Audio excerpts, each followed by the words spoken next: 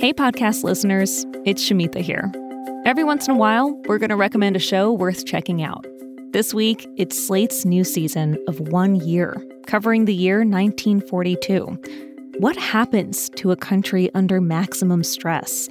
Just look at America's home front at the dawn of World War II. In this season, Slate tells stories from the distant past that sound like they've been pulled from the present day. You'll hear about runaway inflation and the man who was desperate to stop it, about how the country dealt with massive loads of disinformation, and about a worker revolt that changed music forever. Listen to 1 Year, 1942 on Apple Podcasts.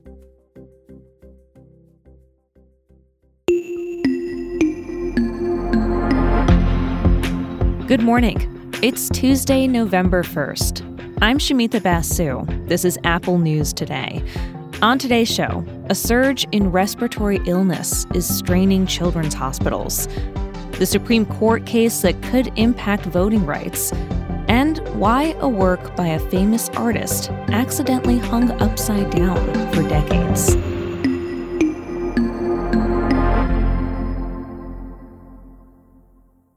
But first, mortgage rates crossed a scary line recently. For the first time in 2 decades, the average 30-year fixed-rate mortgage has topped 7%. NPR economics correspondent Chris Arnold explains how rising rates affect the market and would-be buyers. That adds about $1,000 to the monthly payment to buy a typical house. And that's just slammed the brakes on the housing market. I mean, the number of homes getting sold has fallen every month for the past 8 months in a row. And it is definitely not a frenzied, overheated housing market anymore. These rates have some people rethinking home ownership altogether. BuzzFeed profiled a Georgia woman who recently bought a house. She'd gotten pre-approved for a mortgage around 3.5%, which is way below current rates. But at the time, the housing market was hot, and she missed out on homes that went into bidding wars.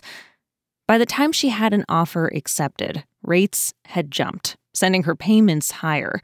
She also had repairs to make that her inspector didn't catch. She needed to cut back on spending and dip into her savings. She's proud to be the first in her family to own a home, but the future isn't clear, and she wonders whether the system sets people like her up for failure. The market is changing, but housing analysts don't expect lots of Americans to lose their homes, like in the crash that started in 2007. NPR's Arnold explains why. Back during the housing bubble, millions of people had subprime mortgages with truly crazy terms. I mean, I remember this with it. The payments adjusted higher, they were impossible to afford, and that led to a wave of foreclosures, and we had a glut of homes, way too many homes. Today, it's the opposite. We have a housing shortage, and people have fixed rate, safe mortgages that they can afford. This dynamic also affects the rental market. Higher rates could prevent renters from becoming homeowners. The thing is, rents have also been skyrocketing lately, along with inflation and other living expenses. The Wall Street Journal looks at different ways that renters are coping, including getting roommates or moving in with family to save money. But there could be hope.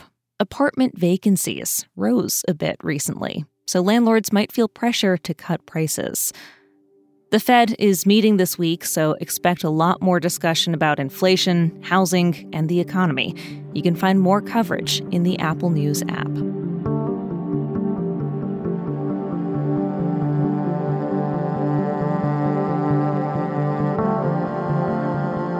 Children's hospitals across the country are seeing a surge in cases of common respiratory illnesses.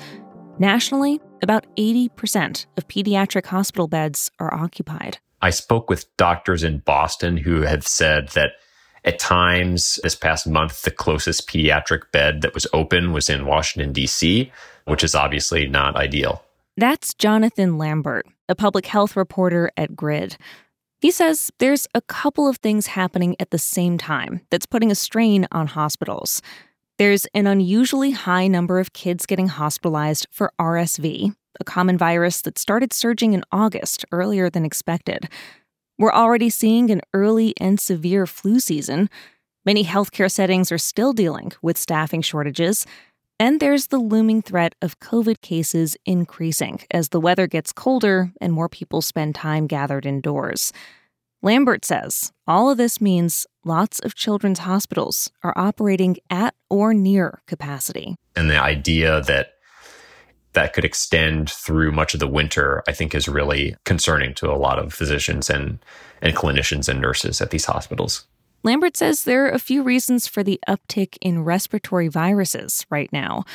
Generally, people aren't wearing masks or social distancing as much as they were in the beginning of the pandemic. Plus, during lockdowns, young kids weren't as exposed to viruses, so their natural immunity may have waned. And so we're getting this kind of combination of more opportunity for the virus to spread, meeting a much more susceptible population. And that's led to just this big surge in cases. There are a few familiar steps that can keep families safe and help give hospitals some relief as they work through the surge. Vaccines, washing your hands, staying home when you're sick, and wearing a mask can all go a long way.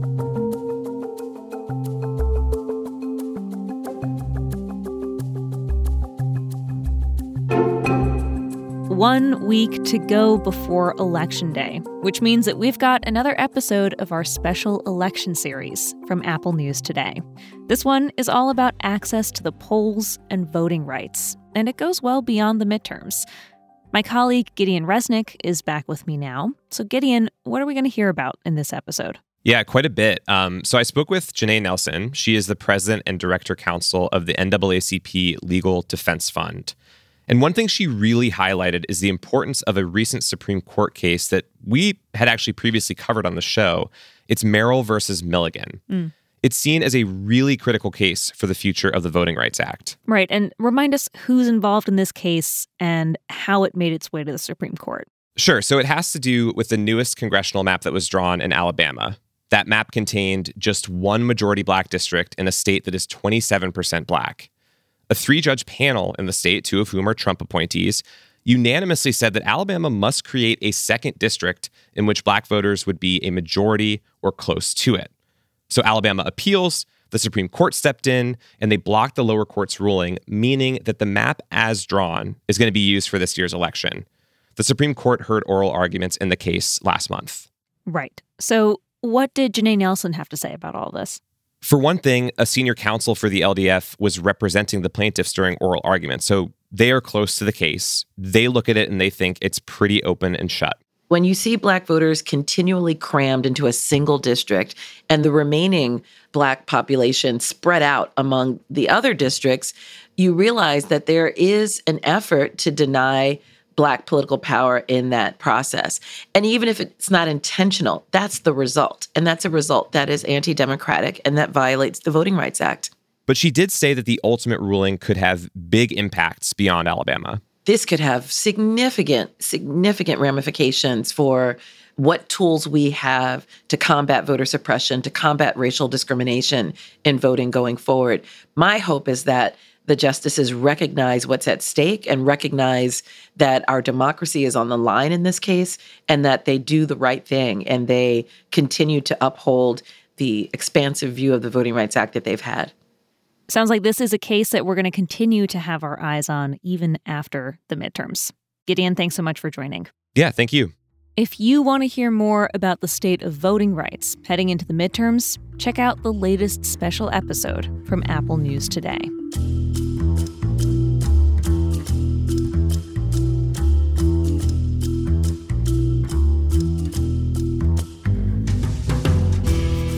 A painting by one of the world's most famous artists has been hanging upside down for decades. And the museum curator says she's not going to flip it. The Guardian has the story of the piece by Piet Mondrian. It's at a museum in Dusseldorf. It's in line with his best-known stuff. Stripes of red, yellow, and blue over a white background. This one is called New York City 1, and it looks like the Manhattan street grid that inspired it. But there's no signature to show which way is up, possibly because Mondrian didn't think it was finished. So museum staff made their best guess, they hung it up, and it stayed that way. But recently, the curator was researching the museum's new show on Mondrian, and she found evidence that this artwork was inverted. including an old photo of his studio that showed this painting on an easel the other way around. She says she's 100% convinced that it's hung wrong. And one reason she says she's going to leave it that way is to protect it. The piece dates back to 1941, and parts of it are colored tape. Flipping it could cause that old tape to fall off. Besides, the curator says, the upside-down display is now part of the work's story. You can see the Mondrian for yourself on the Apple News app, along with all the stories we talked about today. And if you're already listening in the News app, stick around.